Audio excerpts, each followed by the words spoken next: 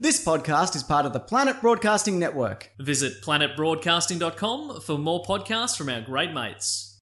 The following episode of TOFOP is rated MA. It may contain Batman references, time travel references, sexual references, lost trains of thought, and mild coarse language. TOFOP advises that the program is not suitable for anyone under the age of 15 or anyone who enjoys succinct, coherent conversation that might actually have a point. Minors must be accompanied by a parent, guardian, or priest. This is John Deek speaking.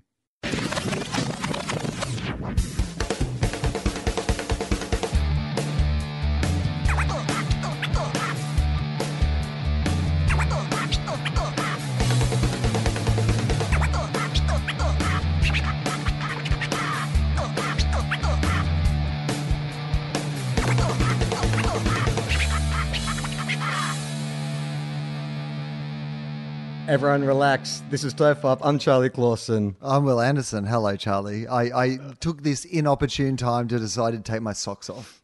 Yeah, I was wondering what you were doing down there. It's like you're either pushing away a dog or you're taking a sock off. I don't have the dogs here yet, but my office is a little warm. It's very hot here in Melbourne today. And so I had the air conditioning running before we started this podcast, but the air conditioner is right above my desk where I'm sitting, so I can't have it on for the podcast because it'll be too noisy.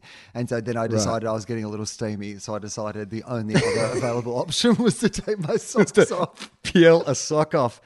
Gemma and I have this constant raging argument in our relationship because she likes to wear socks to bed. But then at night, she will peel them off, like in her sleep, and then leave the socks in there. So when I make the bed, often I will uncover like a treasure trove of socks, sometimes up to 2 or 3 days old in the bottom of the bed.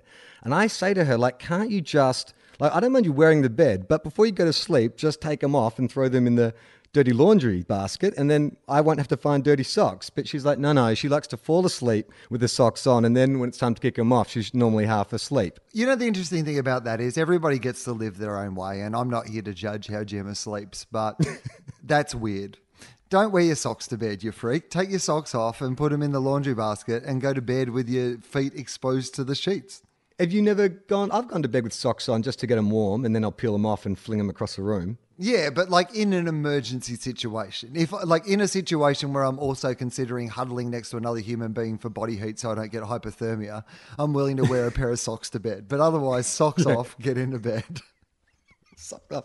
It might have something to do with growing up in Scotland. I think that might be a throwback. I mean, from what she's told me about living on an island off the coast of Scotland, it gets pretty cold in winter. You would often go to bed like wearing just as much clothes as when you're going around in the day. Spoiler alert, train spotting. You're not in Scotland anymore. Take your socks off. This is Australia. We go to bed without our socks on. If you want to bloody go to sleep with your socks on, go back to Sockland. You pick up your bagpipes off the corner of this room and you take them with your heroin needles and your haggis straight back to Scotland. Go ride Nessie back to Scotland. Take your copy Pack of your haggis. Take your copy of Highlander and get straight back to Scotland. Not even Braveheart. You go for the fakest Scottish film ever. A film that Sean Connery is in using a Scottish accent, not playing a Scottish person, I believe. Playing an Egyptian, and a Frenchman is playing a Scotsman.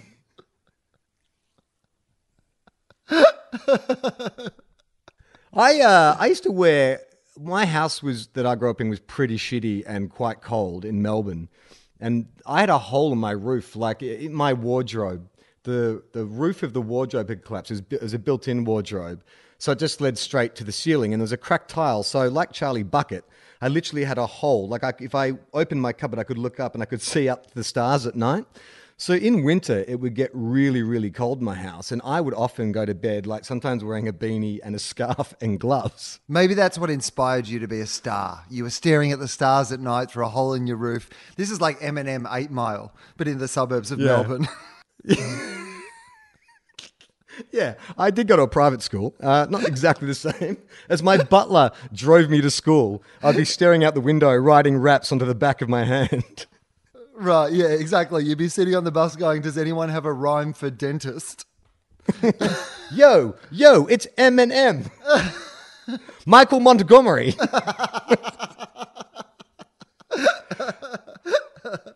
My raps are searing now. Let me tell you about negative gearing. Nick Sorry. Cody, who's been a previous guest on our podcast. Nick Cody, we love Nick Yes. Cody. Probably doing comedy festivals all around Australia at the moment. So go and see Nick Cody. He came into my radio show during last week, and he made the observation that it was nice to see me in a radio station with proper microphones and producers and stuff like that, because the last time he had podcasted with us, it was in the apartment you're in with socks over the microphones. I have passed on that sock tip to many a podcast. I've done a few people's podcasts now who've been worried about sound. And I said, well, I tell you what, my friend Will Anderson came up with a pretty good solution. As long as you don't mind looking like a dickhead, a sock makes a good windsock. Maybe this is the way that you get Gemma to take her socks off before she goes to bed. Right. You say you're starting this new bedcast.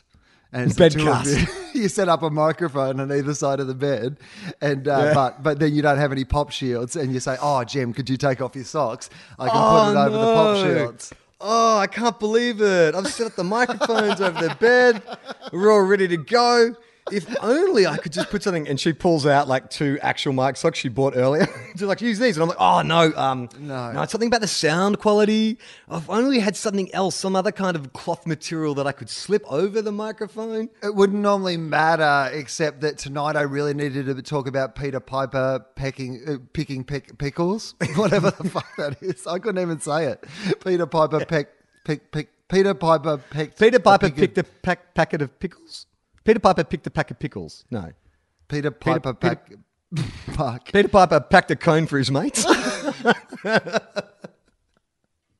You know my drug dealer, right? Peter Piper. Michael, can you bring up the lyrics for Peter Piper packed a pick of Peter pug balls? Piper picked a pack of pickled peppers.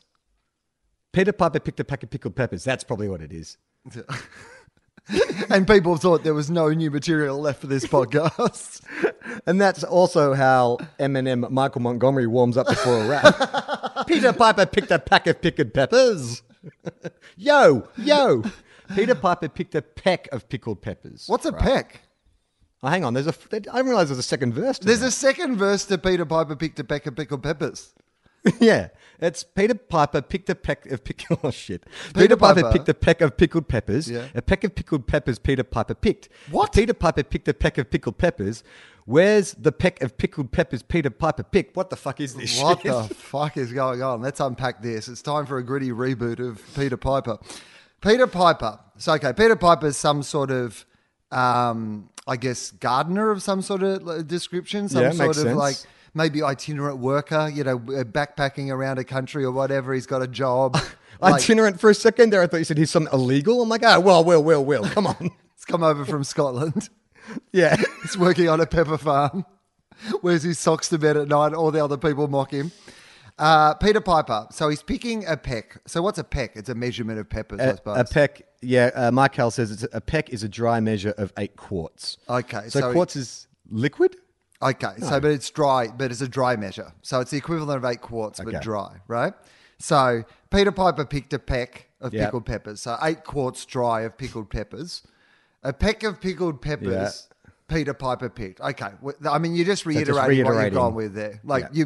you've not moved the story on at all. We understand. Peter Piper picked a peck of pickled peppers. We get it. Move on. Yeah. If Peter Piper, this is where the mystery comes in. If Peter Piper... Because I'm on the edge of my seat, yeah. If Peter Piper picked a peck of pickled peppers, where's the peck of pickled peppers Peter Piper picked? What? So you know what's going on? This is Yeah. what's gone on is Peter Piper is under investigation for a missing peck of pickles.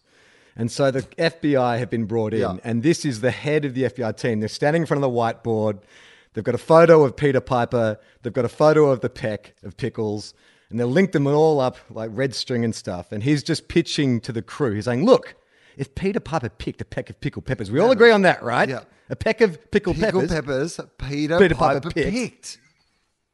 So if Peter Piper, and he's circling on the whiteboard, he says, if Peter Piper picked a peck of pickled peppers, then he circles the photo of the peck. Where's the peck, the pickled peppers that Peter Piper picked?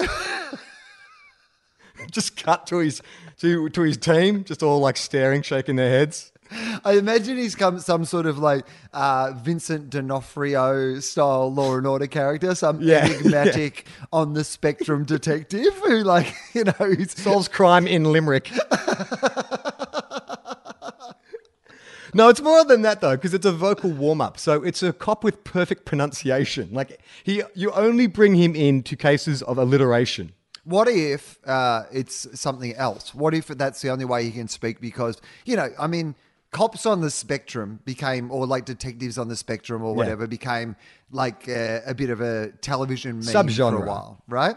So maybe he's one of those monk-style detectives, but he has like a speech impediment or a stutter or whatever, and the only way he can communicate, or maybe like in an autistic sort of way, is through, your sort of tongue twister, your vocal warm-up. Okay, Michael, can we open the case file for the girl who sells seashells by the seashore? Oh yeah, let's find out this. We need to give me second case. Once he's discovered where the pick of pickled, he's like, oh, it's just here.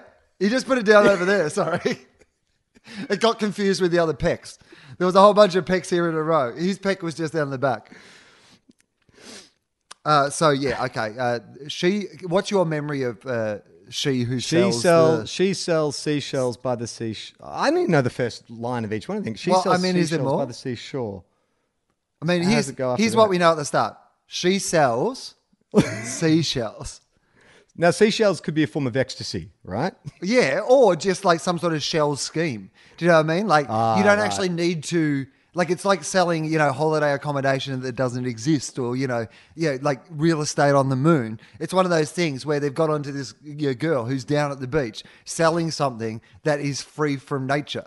You don't have to buy seashells if you are at the seashore. Like, if you are in the CBD... nowhere near the sea, then you might be in the market for buying some seashells. But if you're at the seashore, that is the perfect place to collect them for free. So this shyster is down at the beach, conning tourists into having to pay for the seashells. All right, let's explore some more. Okay. She sells seashells on the seashore, not by the seashore. So she's literally on the beach. On the seashore. The shells she sells are seashells, I'm sure. Okay. All right. So that's not like, it's not like a code name. It's not like she's selling shares in a shelf company.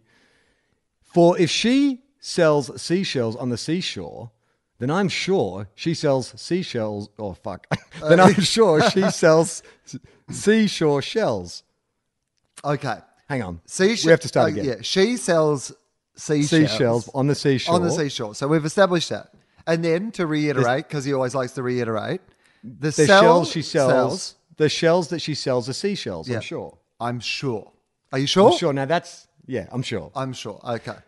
For if she sells seashells on the seashore, then I'm sure she sells seashore shells.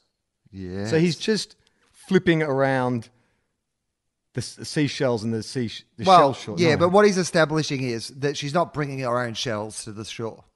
Like, he's saying these are not independently sourced seashells that could be of some value on a seashore where, say, for example, the other shells on that seashore were ordinary or plain in nature, small, not unique. And this person, because, say, for example, like you went down to Phillip Island to see the little penguins, right? And All right. I see where this entrapment is going, Will. And then they weren't very good, but there was somebody down there who was like, you know what? I've got like a pet penguin that juggles, and you can see that $3. You know what I mean? Like, so she's moving in on, like, people are coming with expectations. Yeah. Like the ice cream van at the beach on a hot summer's day. She's seen an opportunity for people who wanted to take home a shell from the seashore, but she hasn't brought in her independent seashells. Or is it more like when you'd go to Sovereign Hill and they'd let you go pan for gold? They've already sprinkled in a bit of, like, fool's gold or tinfoil painted gold. So you're like, oh yeah, I got something there. So this dude, if he's not from this coastal town, how can he claim to be an expert in seashells? How can he be sure? Like, has he taken them away for independent peer-reviewed analysis? How do you know he's not an expert in seashells? Maybe they've brought in the seashell expert. I mean, he's not getting a lot of cases. They're mostly based on tongue twisters and vocal warm-ups. So he's got a lot of downtime to develop skills and hobbies and fascinations. Maybe he is an expert house style in like going, that's not a genuine seashore. You know, he picks it up, he bites it, he goes, this is a sarkar that someone's glued sand to. I love that you think a scientist who has trained for years, a marine biologist, their way of testing whether or not something's actually shell is they bite it. Well, did you see that story about the Australian security guard at Parliament House this week who tasted the anthrax? There was, well, it wasn't anthrax. The spoilers, because he's not dead now. But hang on. Can you find the article, please? Oh, yeah, okay. I'll see if I can find it as we talk. Okay, you go back to the seashore and I'll... well, the seashell thing, I'm wondering if maybe what he's investigating is it's the scourge of blood shells. You know, shells that are sourced off the sweat right. and loss of lives of some people in coastal towns. So that's why he's down. There's African countries that don't have any seashells of their own anymore because they've been stripped. Their beaches have been stripped bare by these seashell smugglers to be sold on foreign shores. So I would encourage all of you to buy ethically with your seashells. Don't just go down to see the girl her name is Mary, apparently. Mike Hell's just brought up this fact. It was said to be inspired by the life and work of Mary Anning. I think Mike Hell's found the article as well. It wasn't Mary Quite Concherry, How Does Your Garden Grow? Not the same Mary, right? It can't be the same Mary. I don't think so. But she might have been related to Little Miss Muffet who sat on her tuffet. I mean, who knows? Do we ever find out what Little Miss Muffet's first name is? She might be Mary Muffet. She might be another M&M. I think it's more if their surnames match up as opposed to their first names. Mary Anning was an English fossil collector, dealer, and paleontologist who would test the validity of a shell by biting on it. Oh my God, Will, you were right. No, that's not true. She would never bite on the shells. She was an English fossil collector, dealer, and paleontologist who became known around the world for important finds she made on Jurassic marine fossil beds. All right, so I'm just imagining a female Richard Attenborough. Sorry, I'm trying to read this article, but I can't open it because my account. I got it. I can read it. Okay. Oh, no, I can't because I'm not a subscriber to The Australian. Is that your problem as well? Yeah, except I am, but I just can't sign into it because my computer seems to have forgotten my Facebook. It's okay. password. I mean, I think I can guess what happened is some anthrax was sent to Parliament House. This dude reenacted every 80s cop film he's ever seen and stuck his little finger into the anthrax to taste it. It was white powder. So... hang on. Michael's cut and pasted. Okay, great. One of the most senior security officers at Parliament House confirmed he dipped his finger into a suspicious white powder late last year and tasted it to confirm that it was not a safety threat. Despite having access to mobile testing kits, this is amazing. This is like the plot of like Homer Simpson is made a senior security officer. Australian Parliament House Assistant Secretary Security Branch Graham Anderson. Any relation? Well, that's how my dad spells his name. It's spelled the exact same way, Graham Anderson. Wow. Where's your dad been the last few weeks? Well, I mean, imagine that. My dad's been a bit ill the last year with, he had a hip thing and he had some problems with shingles. He's been making a lot of hospital visits. Or has he? Yeah, right. Has he been sneaking up to Canberra to take a role in the government as an assistant secretary of security? He told the Senate Finance and Public Administration Legislation Committee estimates hearing this morning that the incident on November 22nd last year was low grade and he had assessed that it was not likely to be anthrax. I mean, that's kind of... Not likely to be. Labor Senator Kimberly Kitching grilled Mr. Anderson on whether he observed protocol because anthrax has neither taste nor smell. I love that. He had decided that the risk was low grade and he'd assessed it was likely not to be anthrax, even though he could not taste or smell something that has no taste or smell. I don't reckon this is anthrax based on... Well, I guess if it tasted like something or smelled like something. Or smelt like something. Like so he smelt it. He thinks it smelled like something. He's going, well, there's only one way to confirm this. As long as I as long as I taste something when I put this in my mouth, I'm not going to die of anthrax poisoning. Anderson said there were 2 types of white powder alarms in Parliament House, and type 1 is assessed as not being a risk to safety or a biological agent. So you made an assessment by tasting it, Mr. Kitching asked, before shaking her head at what a fuckwit he was. Mr. Anning responded, yes. This feels like the sort of thing my dad would do, by the way. I reckon if my dad Yeah. found a suspicious white powder, he'd be like, oh, well, bloody better taste it, see what it is. I do remember once barbecuing something, like making a barbecue, and I had a tray on the hot plate, like a metal tray, and I grabbed the tray, went, that's hot, and then immediately grabbed it again. Like for some reason, my brain didn't learn anything, and I touched it twice. Like I literally went, fuck, that's hot, and then went to grab it again. Oh my God! So what I'm trying to say is I can understand just not thinking sometimes. Oh, mate, all the time. I can totally see myself doing something like this going, I can smell something. And then realizing later that I'd like put some Vicks up my nose or something earlier that morning and that's what I was smelling. Yeah, well, it's like any person who's ever chopped chilies and then gone to the bathroom. Oh, yeah. I mean, you don't even have to go to the bathroom. I mean, rubbing it near your eyes. Like it's always, it's just one of those things where you're just like, oh, what happened? What happened just then? Speaking of going to the bathrooms, I have a sequel of thought of sorts for a discussion we had last year in which I described my experience with stage fright, being at a very packed cinema and running into people that I knew and being distracted and not being able to go to the toilet. And you gave me some advice, which has been very useful of late, which is, well, next time you're feeling like that way, just go to the cubicle. So I went to an event on Friday, another script. You're probably overreaching to suggest that I gave you that advice, because the idea that somebody gave you advice means they presented you with some solution to your problem that wasn't apparent to even a complete stranger with barely any information on what was going on. Like that's literally what pretty much anyone would have said given that scenario painted to them. So you may be stretching it a little to suggest you sat down at my knee and I proffered you some of the wisdom of my years.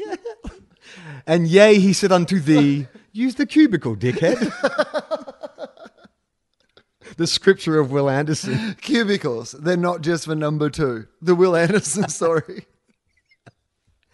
So I was at another event with lots of people, and I went to use the bathroom. And in my mind, I'm like, okay, I just need to wee, but I've got the feeling because there's so many people and it's so crowded that I'll get nervous if there's a lot of people in the cubicle in the bathroom. So I went in. Problem was, there was one urinal and 2 people lined up for the cubicle already. So the cubicle was full. There's 2 people lined up waiting to use it, and there was just a urinal that was just about to become free. So in my head, I was like, all right, I actually need to go to the bathroom. So maybe what I can do is just hang out with the cubicle guys. Like I'm just going to, do a number 2s. And then when the tension builds up enough, I can get to the urinal, like jump ship, jump lines and get to the urinal. And that way, no problem. Well, that's going to freak those guys out because they're going to be like, oh my God, he's going to shit in the urinal. Yeah.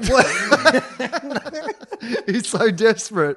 He's going to shit in the urinal. Well, to cover, yeah. Well, I had to go through with it, Will. I'm an actor after all. To cover your embarrassment. Yes. I don't want to look like an idiot. So I went over to the urinal, I dropped my pants, and I took a juice in the urinal. No. What I did is I hung out. Luckily, no one else came into the bathroom. So it's just the 2 guys. They seemed to know each other. They were chatting, and the guy in the bathroom. So I waited with them for about 30 seconds. And then what I did was like, I can't wait. And so I made because I had felt the pressure. I was like, this is going to be fine. Once you get the belt undone, it's all going to flow. You're ready to go, buddy. You can do this. Got to the urinal. As I'm doing the belt, I hear someone come in, and it fucking throws everything. Like, I'd sort of gotten comfortable with the guys in the room, hanging out in that line for 30 seconds to the point where I felt like I could use the urinal. But when I got to the urinal, a 4th party came in, and it just threw me. So now, Will, I'm stuck at the urinal, not being able to wee, with a guy waiting to use it. 2 guys I've just been in the line with who saw me wait with them and now gone to the bathroom and now stand at the urinal not doing anything. And so I'm stuck there, and I'm like, well, nothing's coming out. Like, I remember another piece of advice you gave me, which is, just relax and take as much time as you need. Right. Like, no one knows what your problem is. You might have some kind of like blockage or whatever. So I tried. I tried about 30 seconds of standing there with nothing coming out. If anything, it was retreating. I couldn't feel it coming back. And so I made the decision to go back to the line. Zip myself fuck up, wash my hands, and rejoin the line. So now these guys, over the last 2 minutes, have seen me come into the bathroom, not use a urinal, come back and just hang out. So I look like a dude who just likes hanging out in toilets. By the way, gave it the person who was in the cubicle, who up until this point was worried that they were taking too long in the cubicle and people might be judging them, have really had the heat seriously taken off them by your dodgy behaviour outside the door. I gave it another 15 seconds or so in the line. Yep. And then I just was out sorry. of there. Can I ask this? Did you Yeah. close your eyes? I'm going to give you another. Have you tried closing your eyes? No, I didn't. I was staring at the tiles. I'm whispering to my penis. Come on, mate. please. Come on. Don't do this to me. Don't embarrass me. Please, God. Please, just one drop. Just so I can walk out of here with my head held high. Please. Meanwhile, your asshole's like, we can shit in this if you want. If you want me to, we can. Shut up. I'm talking to my dick. Please, just a little bit. I'm just saying. The other two guys are just watching me. Going, is that guy talking to his dick? I think he is. And his arsehole. And he seems to be really mad at his dick and ignoring the good wishes of his arsehole. His arsehole is just trying to offer some solutions. There's no such bad thing as a bad solution. Essentially, your arsehole is Seth Rogen and your dick's James Franco. The disaster artist. Can I say this? So you left, and then did your body... I left. Did your body retrieve... Yeah, I was so tense that I didn't need to go to the bathroom, and then I contemplated. There was the kind of drinks thing afterwards, and I contemplated going, but it's like I just can't bear. I mean, I didn't know the guys, I didn't know me, but I couldn't bear the thought of them seeing me at this thing, so I just went home. Why do you care so much about people who you don't know? I don't know. I do though. It is an issue. I create elaborate narratives. It's probably narcissism. I think is an easy textbook definition. Well, it is that interesting thing, isn't it? The idea that those two guys who are standing around in a bathroom, either waiting desperately to go to the bathroom to a cubicle, or to do some coke or whatever the fuck they were going to do in the cubicle, in some way are interested in whether you can go to the toilet or not. Yeah. I do remember when I was, when I was 18, I had a job in a video store, and it was like, look, your tasks as a video store employee are pretty simple. You scan and hand over videotapes, and you take cash for them. But we had this gaming system, like a Nintendo or something like that, which was a different prospect when you had to hire it out to people. Like you had to take the box out, you had to scan all the individual parts. It required a bit of computer work to log it all in and stuff. And as an 18-year-old, the thought of not being able to do that, not being able to rent out this game because it's a little bit different to what I was used to. It was a little more complicated, required a bit more knowing how to use the computer and stuff. It gave me such fear. And I remember talking to a friend of mine. I was like, I'm really stressed that someone's going to come rent this fucking video game system and I don't really know how to do it. And he's like, well, why don't you just ask someone, your manager or someone, to show you how to do it? And I said, well, he showed me once and I just don't want to ask him again because I don't want to look like a dickhead. And he's gone, that's his fucking job. Yeah, Do you think he gives two shits about whether one of his employees needs to be shown again how to use the video system game? But it was like, I'd created this narrative in my head that he would think so low of me, or that it would be such an embarrassing question. Yeah, here's the thing about the video game, son. I explain things once, and then you can never access that information again. You've got to take it all in once, because that's the way the video game is played. They don't call me Barry Blockbuster for nothing, my friend. This shop might be called Video Easy, but there's nothing easy about the video life, my friend. Yeah. You're in my movie land now, motherfucker. I'm going to video bust this over your head. Yeah, my manager was a shocking 90s white guy gangster. Right. Can we look up, Michael, if you don't mind, the Little Pigs, That's when you were talking about needing to wee. Suddenly, in my head, the story of the little pigs and the one who needed to wee all the way home. You know, like this little piggy went to market. This little piggy stayed home. This little piggy ate roast beef. This little piggy had none. Yep. So I want to know: was there like 5 of them, or was there 10 piggies? 5, because you do it on the toes. Yeah, but you've got 10 toes. Is there a second verse? I want to know about the piggies and what they were up to. Okay. Is this like when you start your Charles Manson era? Now let's talk about the piggies. The little piggies. They all go to the slaughter. If you love Tofop, kill the little piggies. This little piggy went to market. This little piggy stayed home. When he went to market, they're actually talking about the nightclub in Melbourne. Yeah. This little piggy loves pingers. This little piggy's coming down, so he stayed home. This little piggy ate a bacon sandwich on Sunday, which he felt bad about, but this little piggy went to market. This little piggy stayed home. This little piggy had roast beef. That's the one that throws me a little bit. Why would the little piggy have roast beef? Do pigs eat other animals? Yeah. Haven't you ever watched Deadwood? That's how they get rid of bodies. They throw. It's true. They throw the you know what? I know that's pigs. true, but at the same time, it just doesn't register in my head that like pigs. I think, wild boars and stuff are carnivorous, aren't they? Yeah, but what about like just a pig? Your average pig, your pig that like Babe. Yeah, like Babe. Would Babe eat Farmer Hoggett? That'll do, pig. That'll do. He's got me guts. Or Babe's just there, full, standing next to the corpse, like just the skeleton of Farmer Hoggett, and just goes, "That'll do, Farmer Hoggett." Or he's just shitting out Farmer Hoggett. He's like, "That'll do, Farmer Hoggett. That'll do." I'm glad you didn't go with "that'll poo." So, but we're on the same page. Tofop.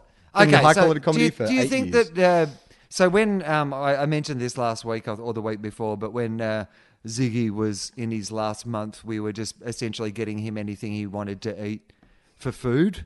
And, you know, we got him... I want a child's heart. Right. The heart of a child. Bring it to me. Well, that was the thing I was going to say. Is on the last day, he said, "Could you sacrifice a baby? I've always wanted to taste baby." So... Human flesh, just once.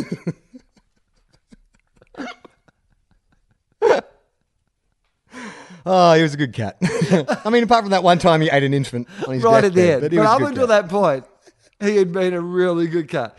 Yes, I guess. It was weird. He said, "I don't care if I go to hell. I just want to eat a child." Come on, fuckos, do it. Yeah, I think he was going a bit senile towards the end. Can we just pause for a second? Yeah, sure.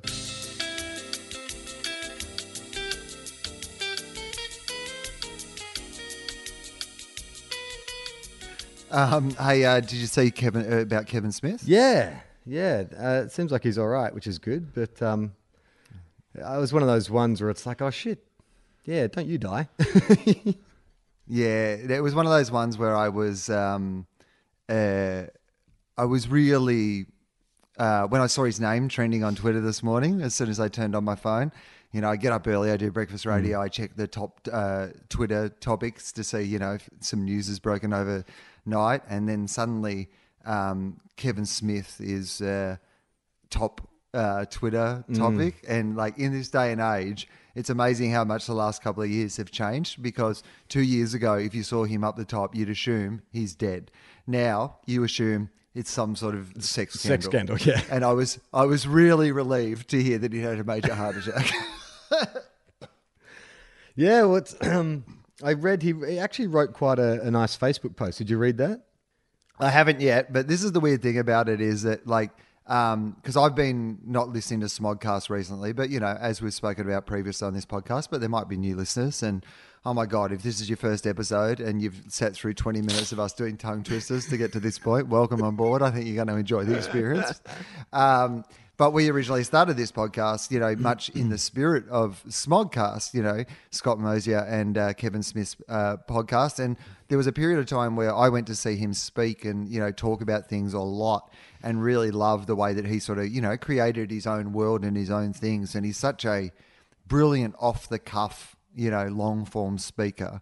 Really fascinating mind, regardless of whether you like his movies or not, like as a broadcaster and a storyteller.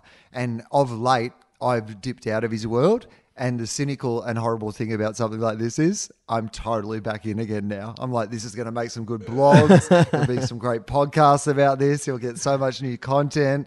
Like, I can't wait to see Kevin Smith's take on his massive heart attack. Yeah, it's funny. I was actually thinking the same thing a couple of days ago before the heart attack even happened. I was like, oh, it's funny. I don't really listen to any podcast anymore, apart from Tell 'em Steve Dave, but they don't really feature Kev. But I don't really dip into his world either. I feel like, a Smodcast has changed anyway. Like Scott Mosier's living overseas now. They don't do it that regularly anymore. And when it is the two of them, I'll definitely... I mean, imagine a podcast, Charlie, that where one of them's living overseas and they don't do it regularly. Imagine how hard and frustrating it would be for people to consistently follow that podcast and not dip out completely. Oh my God, we're writing our own death warrant. Well, I mean, I have listened to the ones that they've done with him via Skype, and I must admit, I think Mike Howell does an awesome job of making ours sound better. Theirs always sounds like one of them's on Skype. Even when you listen to Pod Save America, you can always tell when someone's calling in. It doesn't sound that great. Whereas here at Tofop... The one thing you say about us, the sound is always top notch. The one thing you can say about Tofop is that our sound and the quality of our sound has been our brand since Michael came along. But I was thinking about, I was like, I wonder if I'll ever go back, because we've talked about this show and we've like, what is Tofop? Like, what is its relevance now? Do we always check in? Do we still enjoy doing it? Like, what do we feel like that needs to be? And we sort of talked at the start of the year when I was visiting you. We're like, let's get back to why we started doing it in the first place, which is just kind of like, we just want to catch up. That's really an excuse, is let's talk more about like how a week's been and all that kind of stuff. Because I think there is a pressure to perform, like to make it into something. And I was thinking about Kevin Smith and was like, I've dipped out of that world, but I don't doubt that at some stage I'll circle back. Maybe with a new show, maybe I'll go and do the back catalogue or whatever. But it sort of made me go, yeah, well, we'll just keep doing this for what it is. You know what I mean? Like, it makes me feel like, I think there was a pressure in my mind with this show. Well, we have to create something and make it into something. Like, how do we build this and capitalize and turn it into something bigger? And it's like, well, maybe this is just always what it is. It doesn't mean we haven't spun off a bunch of awesome things from it, like the Footy podcast I love doing, Quantum Cop, like everything that has happened as a result of us having this conversation. If the only function of this show going forward is that it enables us to create other things or leads on to, working with other people, then I'm okay with that. Yeah, it's like, our original project. We're members of a band and we were all in a band together and it wasn't really that successful a band, but all our individual careers and things we've done off it have gone really well. But we still get back together because we like to jam. Maybe we're like one of those writers' bands, like where there's Stephen King and Dave Barry and guys like that would have a band. I think we're more like an Australian cricketers band. Yeah, like we're six and out. Yeah, we know 5 songs. 2 of them are Cold Chisel. We're the Lee brothers. We just needed Richard Cheekwee, Michael, to come in and sort us out. Were they called Six and Out? Six and Out, I think they were called. Mike Howell, can you look up the band Six and Out? I think we may have even discussed them on the podcast before. What you're doing there is you are actually walking straight into the criticism. Like, if you want to be taken seriously as a musician and you're a bunch of cricketers, you want just to be taken seriously for the music. You wouldn't want to reference the fact that you're cricketers. But by putting a pun or like a call into the name of your band, you're literally saying, this is what we are. Yeah, I mean, it's not like they were going to call themselves Foo Fighters. It's going to be something that's a direct link to cricket. Six and Out is an Australian rock band. The name is derived from the backyard cricket rule of 6 and out. So it's a twist on it because you don't actually have at the professional level at which they played, the 6 and out rule does not apply. Yeah. It's a one hand, one bounce, sort of, Well, can't get out first Will- ball sort of backyard cricket rule. Would you say that maybe what they are saying with this is that we are a playful version of cricketers, just like backyard rules is a playful version of cricket? Hey man, don't take us too seriously. We're a fun band. Yeah, we don't need a wicket keeper. You can just use the bin. Yeah, automatic wiki. That's our other band. Automatic wiki. That's his DJ name. Yeah. When Brett Lee DJs, he DJs under the name Automatic Wiki. I would love Automatic Wiki Wiki Wiki Wiki. I'd love a music festival and the lineup was just completely bands named after backyard cricket terms. Yeah, so guys, it's a huge lineup. We put this festival together, Backyard Cricket Ladies Fest. and gentlemen, one hand, one bounce. Ladies and gentlemen, thank you very much. We've been You Can't Get Out First Ball. Thank you very much. Thank you. 6 and out. So, okay, no, they didn't give us more information on the band. They actually gave us more definition on what 6 and out means, the rule, than there's more information about the rule than there is the actual band. Well, from my memory, it was the Lee brothers. So Brett Lee, who was a very, very good cricketer, and his brother, Harvey Lee Oswald. No, Lee Harvey Oswald. No, what was his brother's name? Here we go. Shane Lee, of course. Because at one, Are they brothers? I had no idea. yeah, Brett Lee and Shane Lee are brothers, Yeah. and Yeah. Brett Lee is your Luke Hemsworth of that situation, and so you had Richard Cheekwee, who was like one of the first Asian cricketers, Brett Lee, Shane Lee, Brad McNamara, and Gavin Robertson. So all New South Wales cricketers. There was I went to one of those free summer like gigs. You know, when you're a kid and you're at a holiday resort like Lawn or something, there'll be like some kind of like local festival and they'll get like bands up. And there was an all police band called Code Red. Code Red? Yeah. They weren't called Code Blue? Oh, maybe I'll call They're Code a Blue. police That band. makes more sense. Yeah, doesn't it? That's like somebody in the meeting would have been like, hey, Gary, like, I love code. Yeah. So, firstly, no such thing as a bad idea. Yeah. And I feel like you're halfway there. Code, I feel like it's fantastic. But don't you feel like Code Red would be more your ambulance or firefighter band? This is your police band. We're No the way, boys in man. blue. We're not... We are artists. Well, we're actually police officers first, but after that, we are artists. We don't play by the rules, but we enforce the rules. I know. Can you imagine being on tour with bloody Get a Code ticket Blue? to our show or we'll give you a ticket. We're Code Red. Shouldn't it be blue? No. I think the headliners of that festival were the fucking Skyhooks. It was like 1990. It was like way after Skyhooks' heyday. It was after Shell's Neighbourhood. It was Red in the midst of Hey Hey It's Saturday fame. But yeah, they came out. Skyhooks came out in full 70s kind of glam gear and they played Jukebox in Siberia. Because I don't know if you know, Will, but apparently there was a jukebox in Siberia that was howling out hysteria. Google Jukebox in Siberia lyrics. We've got to revisit that. I had forgotten because we play a bit of Skyhooks on the radio. So Skyhooks has been a bit more in my world. And I don't know if I told you this, but we talked about it on the radio. We were doing calls about Festival Hall, one of the big major venues in Melbourne is probably going to be turned into apartments. And so people were giving their memories of gigs they saw at Festival Hall. And one of them had seen Skyhooks. And at the gig, they had a giant paper mache cock that spurted out twisties. Oh my God. Someone has to take that giant cock to a hospital or at least a bloody sex health clinic. If you are squirting twisties out of your dick, something is wrong. More what I was thinking, being the partner of somebody who is a set designer who works, sometimes making props and stuff for film clips. I just had that image of Amy in our living room making a giant penis out of paper mache and working out how she could get the twisties to shoot out of it. And then transporting that. I guess you just have to hire a van or something, right? Okay. Do you want the Right, lyrics well, I guess so. for Jukebox? I mean, you can't probably put it... Well, you could just put it in the cab with you, I suppose. But okay, let's have a look at the lyrics of Jukebox in Siberia. Way up on the Arctic coast, there's a club that's just the most.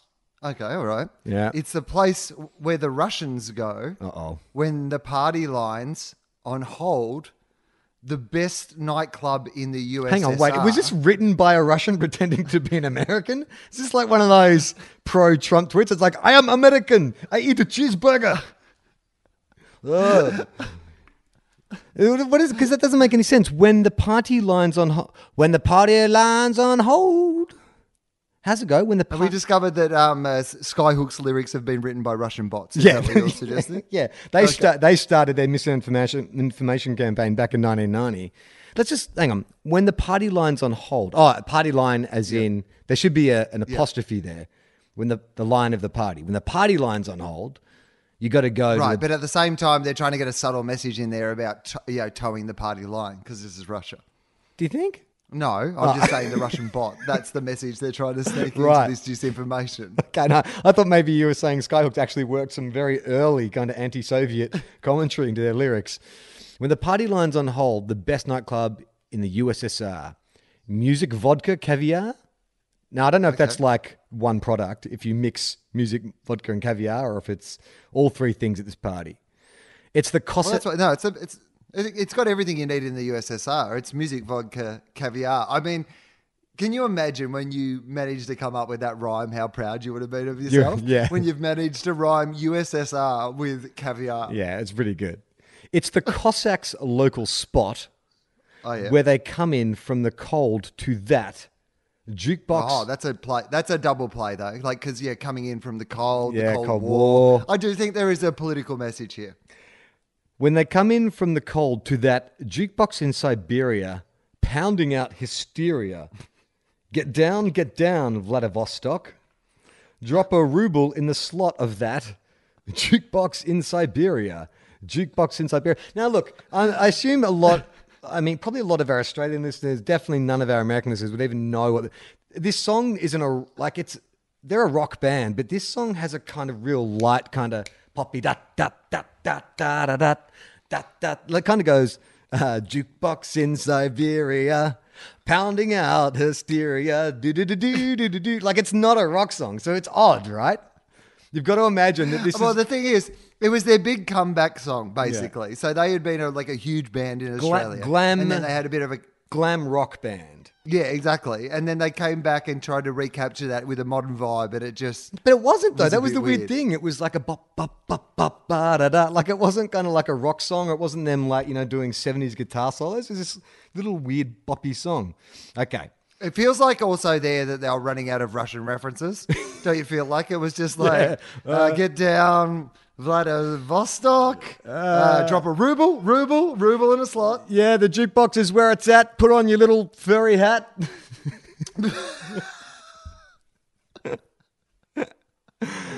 Okay, so in the land of the midnight sun, Rasputin's having so much fun. You're right. They have just they've gone to Wikipedia, they've put in famous Russians.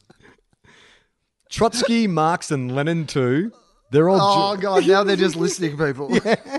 Now they're just on the Wikipedia page, just going famous Russians. And if you take a look over, you'll see Anna Kournikova. No, that's not true, but it could be. They're all drinking at the bar. Khrushchev, he's there looking cool. Michael and Brezhnev shooting pool. So, are they going to bring Stalin into this? Because that would get real dark. Stalin's over by the bar slaughtering thousands of drinks. It's okay.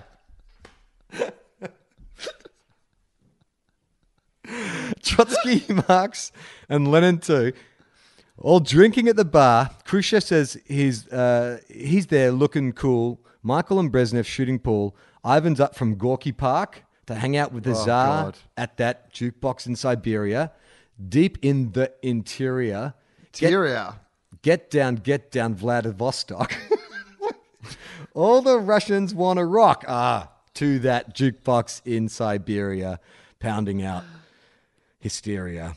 Drop a ruble in the slot of that jukebox in Siberia. Wow, man. Oh, shit, there's more to go. Shit. Oh, are you serious? Yeah, All yeah, right. yeah. Okay, what else? Okay, when that needle hits the 45, I remember this is the key change. When the needle hits that 45, all of Russia starts to jive. When Chuck Berry rings that bell, you know the revolution's alive and well. There's a very confused kind of communist message in this, isn't there? Like, what are they saying? Yeah. Like, I mean, but they're kind of painting all these communist icons as being sort of like lazy layabouts. Like, this doesn't sound like a kind of commune of people working together for a common cause. They sound like the people they're trying to overthrow. Yeah, I'm not sure why Chuck Berry got in there as well. As far as I know, not a famous Russian, is he? Did they run out of famous Russians? Yeah, it's like that scene in Vladivostok to the Future. Hey, Marvin, it's your cousin, Marvin Berry. When Chuck Berry rings a bell, you know... I'm in Siberia, and I've just heard a new sound. And he's pounding out hysteria. Deep beneath the polar ice, the Yankee sailors are dressed up nice. Okay, submarines, that makes sense. Hunt for Red October, little Hunt for Red October humor. That's a very, very, very specific genre of humor. There's about 3 jokes you can make. Take the sub up to the top so they can get down, so they can get on down. If you're CIA or KGB, they might let you in for free. Oh, okay. So either side. Yeah. There's a red star on the door. You can hear the sound. Hang on. Wait a minute. Oh, yeah. Hey, am I reading the... Oh, no. Sorry. They're about to reference the Beatles back in the USSR. I started getting confused thinking I was reading the lyrics to Back in the USSR. You can hear the sound of balalakas ringing out, the Beatles singing Twist and Shout. I love the West. I love their beer. I'm so glad Glasnost is here. This feels like someone has taken like a really strong psychedelic and they're just babbling at you, right? You're like, what? Sorry? I can hear the Beatles. They're singing Twist and Shout. I love the West and their beer. I'm so glad Glasnost is here in that jukebox in Siberia. Pounding out hysteria. Get down, Vladivostok. Drop a ruble in the slot in the jukebox in Siberia. Jukebox in Siberia. All the Russians want to rock. Drop a ruble in the slot. Jukebox in Siberia. Jukebox in Siberia. Fuck, man. You know what I'd love to do would be to go to like, you know, those one of writers' festivals or whatever when people can get up and read like poetry. Just get up and do like open verse. Yeah. Just... I'd like to, in the spirit of Day in the Life of Alexander Solzhenitsyn, I'd like to read some really moving Soviet literature. Way up on the Arctic coast, there's a club that's just the most. It's where the place where the Russians go, where the party lines on hold, the best nightclub in the USSR, music, vodka, caviar. Oh.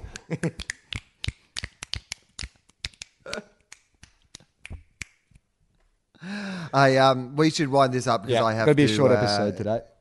Go today because I am off to Adelaide this Thursday, March the 1st.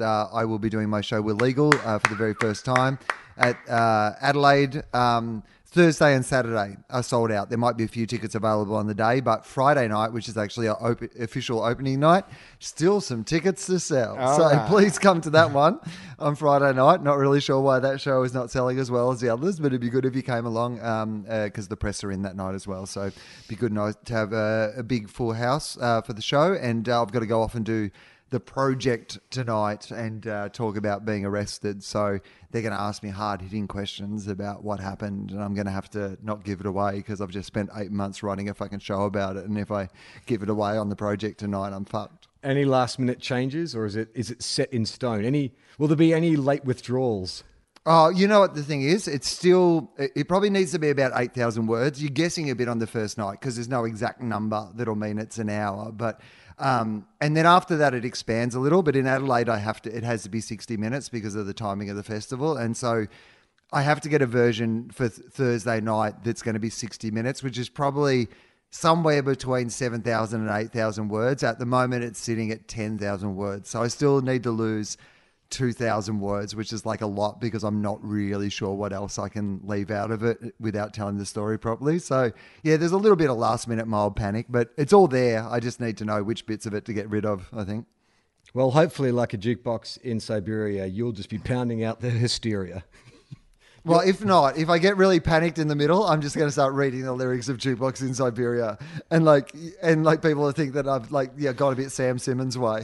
I'll just mash some food into myself and read the lyrics to Jukebox in Siberia, and I'll be like, it's a tribute to Sam Simmons. It's like, come on, guys, you guys get it, right? If you want to support our show, and God knows why you would, you can go to our Patreon, which is patreon.com/TOFOP. You can donate any amount. It's a monthly amount that it gets deducted from your credit card, I assume, or direct debit or PayPal or something like that. You can donate any amount from $1 up to however much you want to, and it's a great way to support the show. We're not making any personal cash for it, but it just keeps the lights on. It enables us to pay Mike Howell and James Fosdyke and do tours when we do tours and all that kind of stuff. So if you liked what you heard today, do that. Or if you don't have money, tell a friend.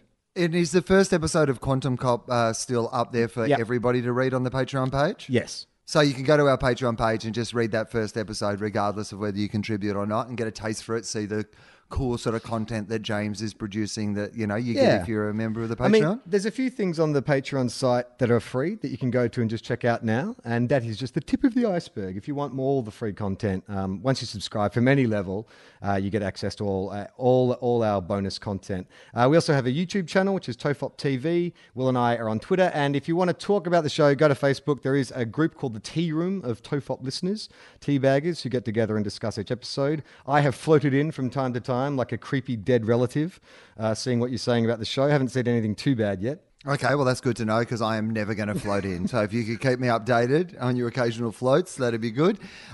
We did mention last week, I think, that we're a member of the Planet Broadcasting organisation, network. And I've just got to mention, I think we talked about it a little bit last week, but I was just listening to the recent episode of The Weekly Planet.